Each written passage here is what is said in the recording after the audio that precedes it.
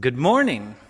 I am Pastor Andy. As Pastor Bob said earlier, I have the wonderful task of bringing you God's words today, and I'm excited. I'm excited that as a church that you trust me enough, because if you live with me, it may be a little questionable sometimes. But today, you just saw the video. We're talking about fear. And if you're like me, you have some very real fears. For example, I check my zipper several times before I come on the stage. It's a problem, okay? It has to be addressed because, well, it's proper. Some of you may have some of those fears too, like of mouse or moth or I don't know. Butterflies is one that I heard this week that's weird. They're so beautiful. If you're afraid of butterflies, I'm sorry, but you're just weird. But I cannot remember in my life a time where collectively in the United States we have lived in fear. I can remember crisis over in Africa with food not being enough, and with the AIDS, and with Ebola not too long ago. I can remember civil wars in other countries, but I never, in my life and in the recent past of our nation, have we had to live in fear. If you extend back, there's World War II, and then there's the Spanish flu and World War I, and you go back farther, I think the greatest fear our country would have lived through would have been the Civil War, brother against brother. But now we are facing this new fear. It's one that we can't see, and it's this deadly disease, and it is drastically changing our lives in every aspect. We can't go to the grocery store without planning. We just have taken that for granted. You can't go to the park without thinking, are there going to be other kids there? When's the last time you shook a hand and in your head you weren't thinking, where's the sanitizer? Or if you're a grandparent, when's the last time that you really felt the embrace of your grandchild? Every aspect of our lives has been drastically changed. And this fear is taking a grip on us collectively, not only here in the United States, but around the globe. And there are some people that this fear drives them to do things, to prepare for facing their fears. So let's watch this little video right here. I call myself a prepper and I'm proud. Go! 'Cause preppers are a fascinating crowd. Yeah. And if you look at ratings these days, there seems to be a doomsday prepper's craze. Dead zombies. Survival prepping is a lifestyle, not a phase. We're serious about the end of days. Let's go. Storing tons of food underground. So who wants to ground house? Turn my house into a bulletproof compound. We've got shooting preppers, farming preppers, city preppers, country preppers. Wouldn't you like to be a prepper too? I'm a prepper, he's a prepper, she's a prepper. Are you a prepper? You should watch Doomsday Preppers too. Doomsday Preppers on Nat Geo.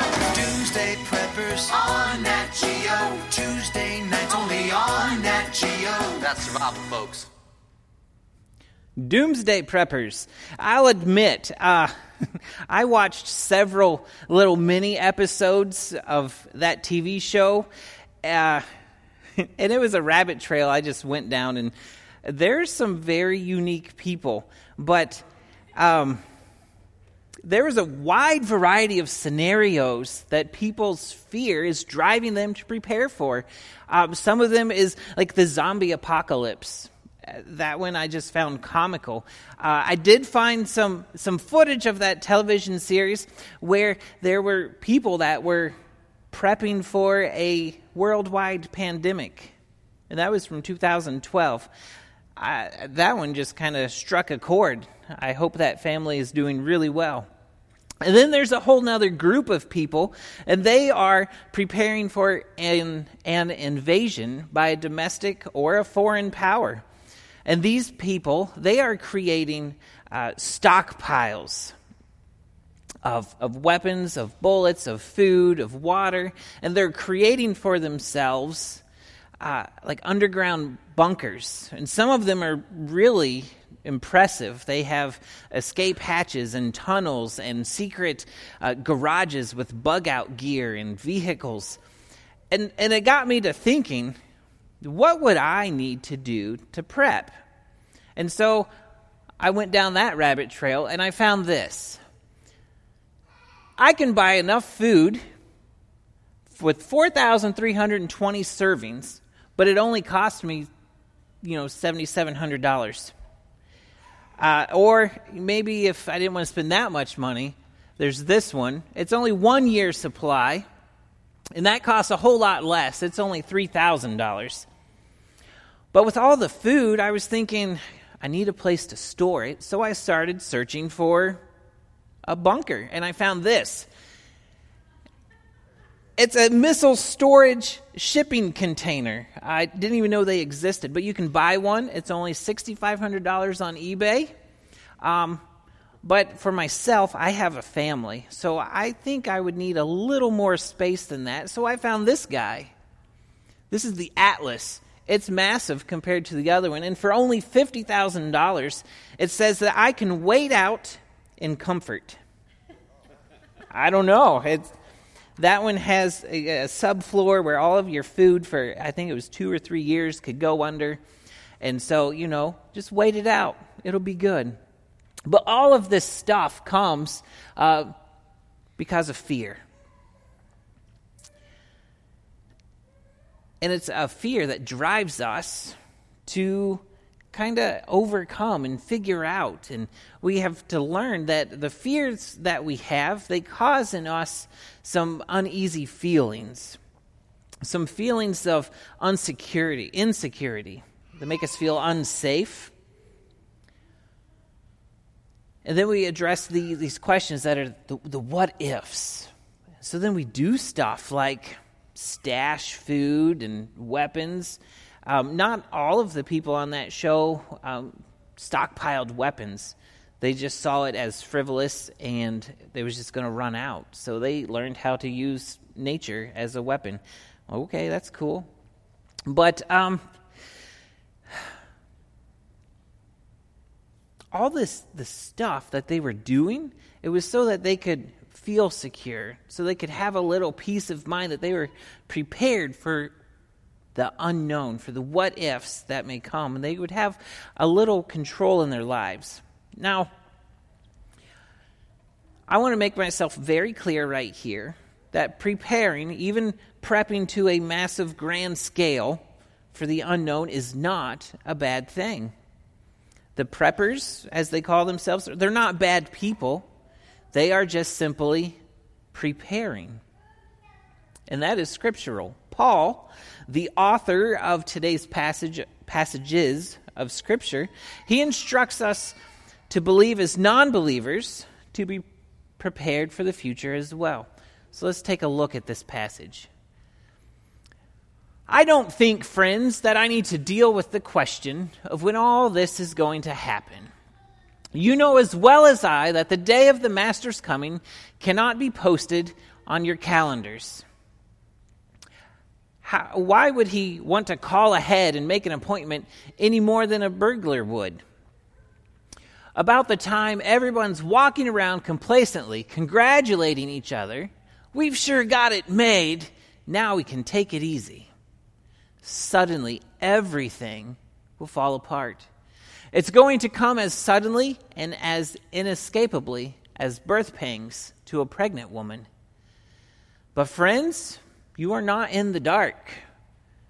So how could you be taken off guard by any of this? You are sons of light and daughters of day. We live under wide open skies and know where we stand. So let's not sleepwalk through life like those others. Let's keep our eyes open and be smart. People sleep at night and they get drunk at night. But not us. Since we're creatures of the day, let's act like it. Let's walk out into the daylight, sober, dressed up in faith, love, and the hope of salvation. God didn't set us up for an angry rejection, but for a salvation by our Master, Jesus Christ. He died for us, a death that triggered life. Whether we are awake with the living or asleep with the dead, we are alive with him. So speak encouraging words to one another. Build up hope so you'll all be together in this. No one left out, no one left behind. Knowing you are already doing this, just keep on doing it. If this passage sounds familiar, it's because it's the exact same passage that Pastor Bob brought to us last week. But this week we're picking up on a different message that Paul is giving us. Paul is telling us to be prepared. Not a physical, get your bug out gear, keep the gas in the car with a full tank. Nothing like that. It's a spiritual readiness. While fear is real, and we all know this, God has given us several tools to help us overcome this fear and face the future with confidence and with a peace of mind and heart. And Paul writes to us that we know Jesus will come back. No, it's not on our calendars. There's no date or time that is known or will be known by man. But Jesus is coming back. And Paul also tells us that just as a burglar comes when we least expect it, so will Jesus. He goes on to tell us that we are children of light and day. He's not referring to us sleeping with the lights on, but he's referring to a spiritual light and day. He's telling us and reminding us here that we are God's children, that we are his beloved creation, and that we should live like it. Paul, he writes a lot of good stuff here. And he goes on in the middle of this and says that we need to be dressed up in faith, love, and salvation. And that kind of confused me because I get dressed and I don't be like, oh yeah, I got my love on, I'm wearing my salvation today, I got my hope shoes. That just didn't make sense. But Paul, in a different letter to the church at Ephesus, he expanded on this to give us further advice on how we can prepare. So let's take a look at that one. This comes from Ephesians 6, and that about wraps it up. God is strong, and he wants you strong.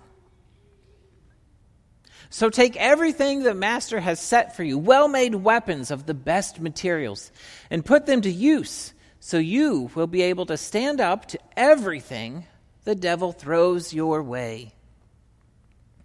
This is no afternoon athletic contest that we'll walk away from and forget about in a couple of hours.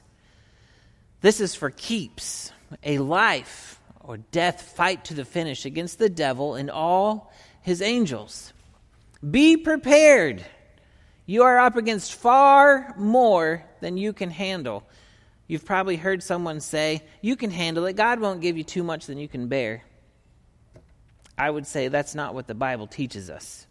It says right here, you can't do this on your own. But Paul doesn't end there. He goes on and says, take all the help you can get. Every weapon that God has issued, so that when it's all over but the shouting, you'll still be the one on your feet.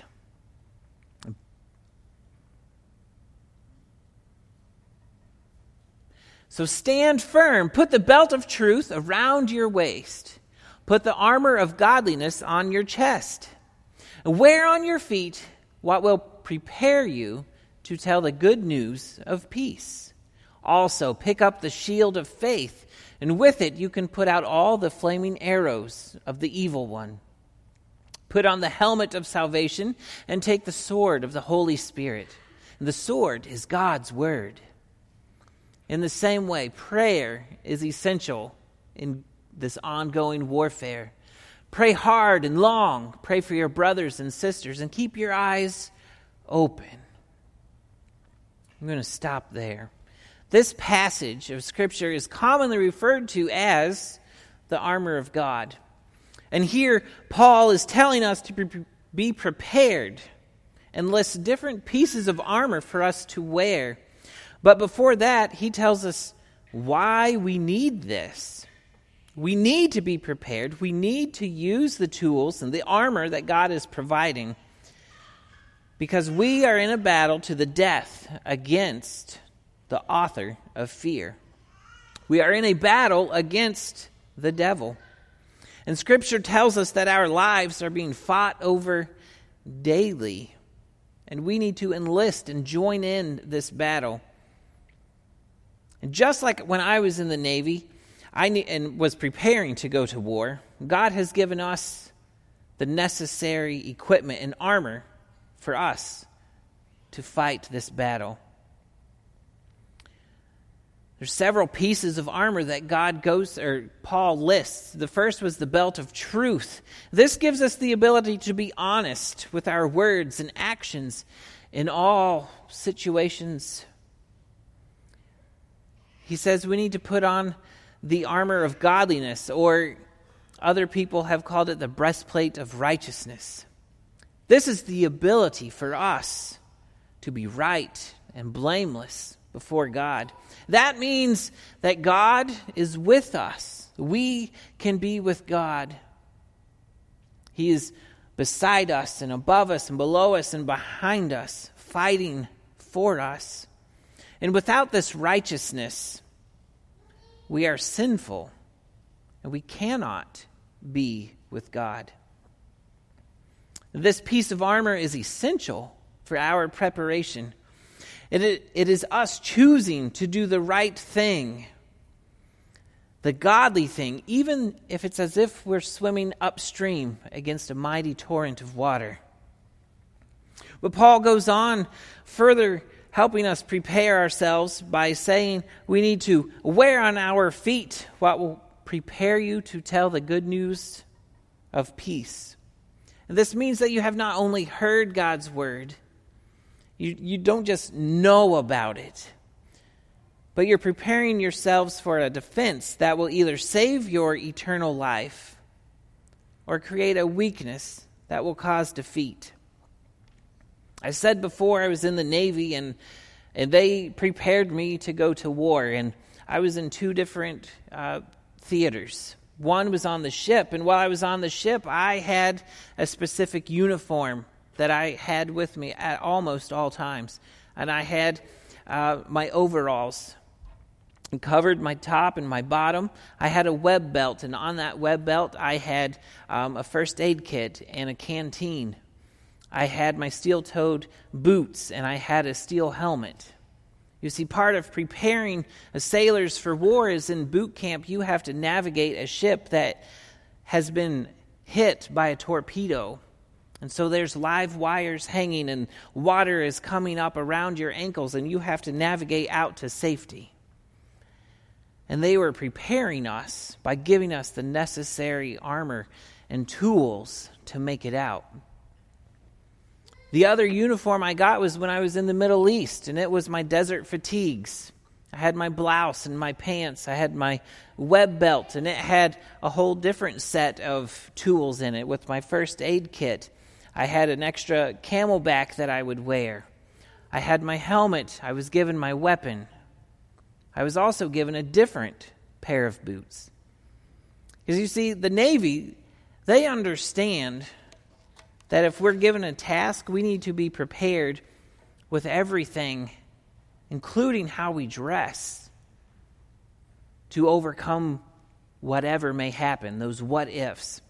And in either situation on the ship, preparing for a sinking ship that had been hit by a torpedo or going out into the desert, I cannot imagine facing either one of those without my boots.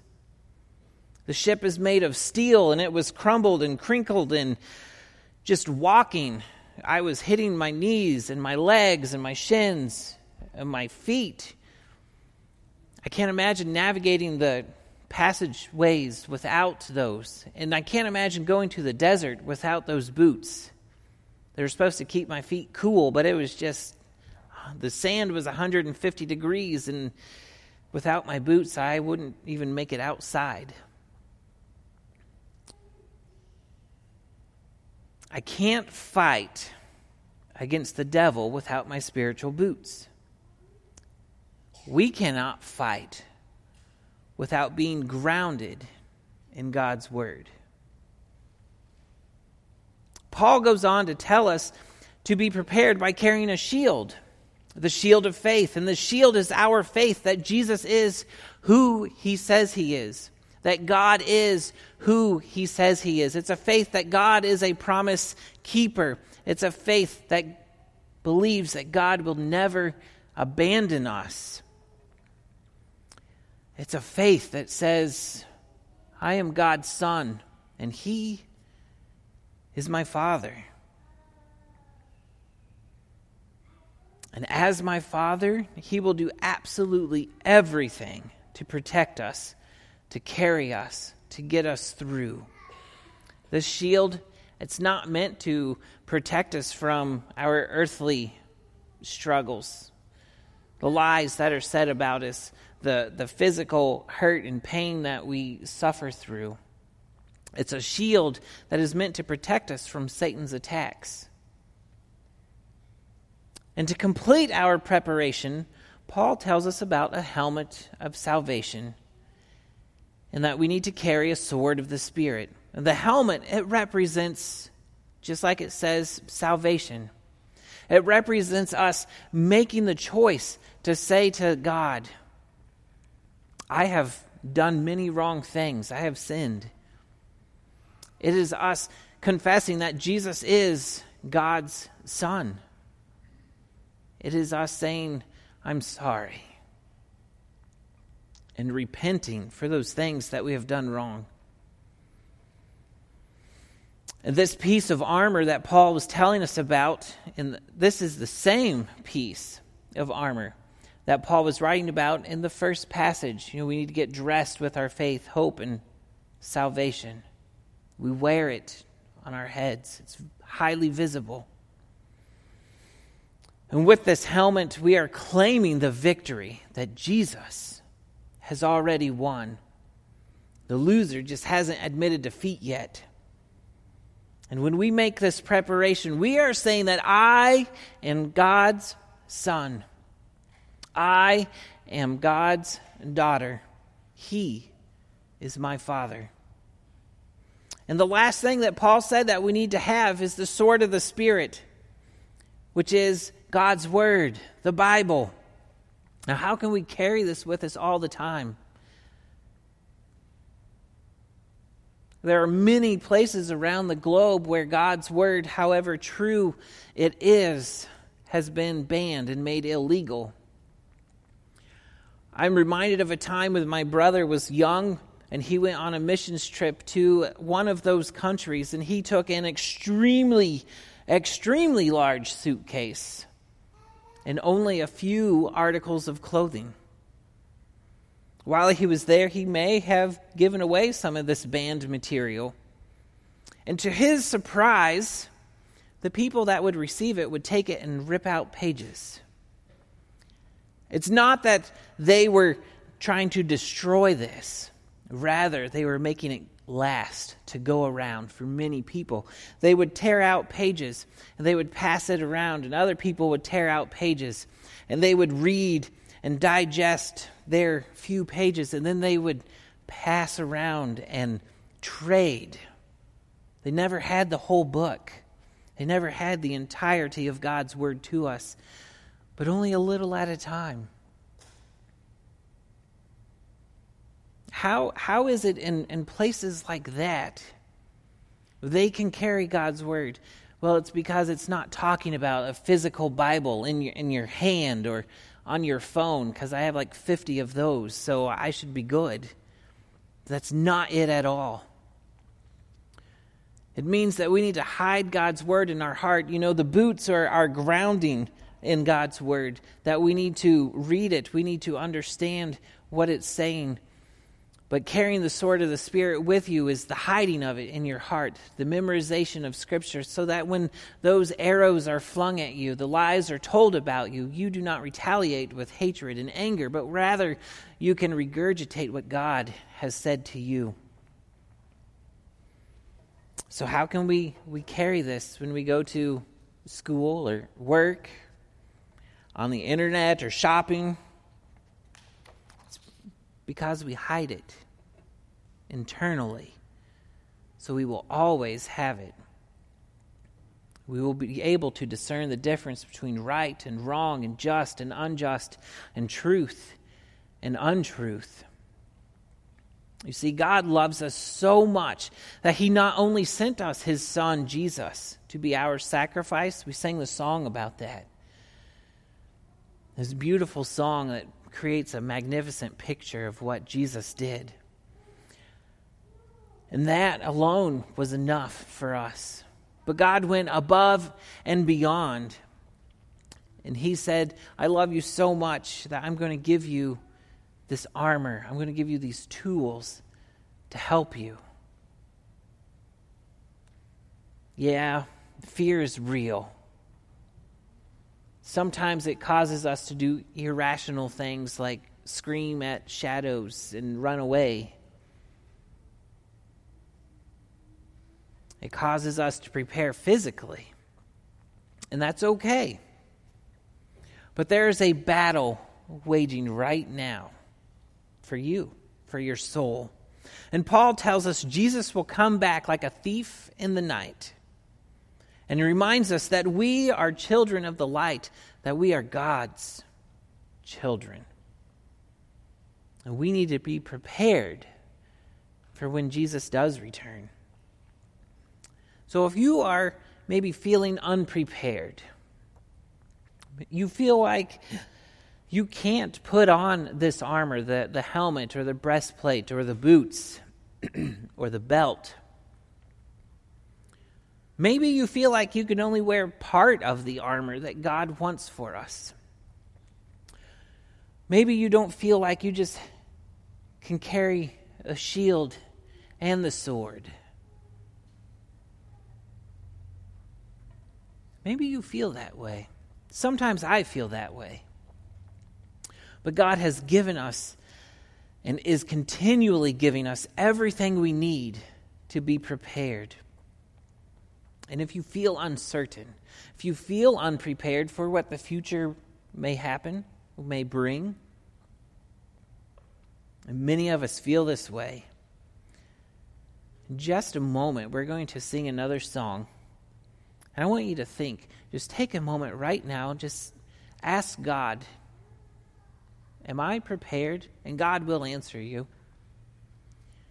But if you feel like you can't don all of the armor that God has for you, or you are just inadequately armored, I just want you to raise your hand, just as a statement to God, that you know, God, I need you. I need more of you. There's sin in my life. I've done things wrong that I want you to take from me.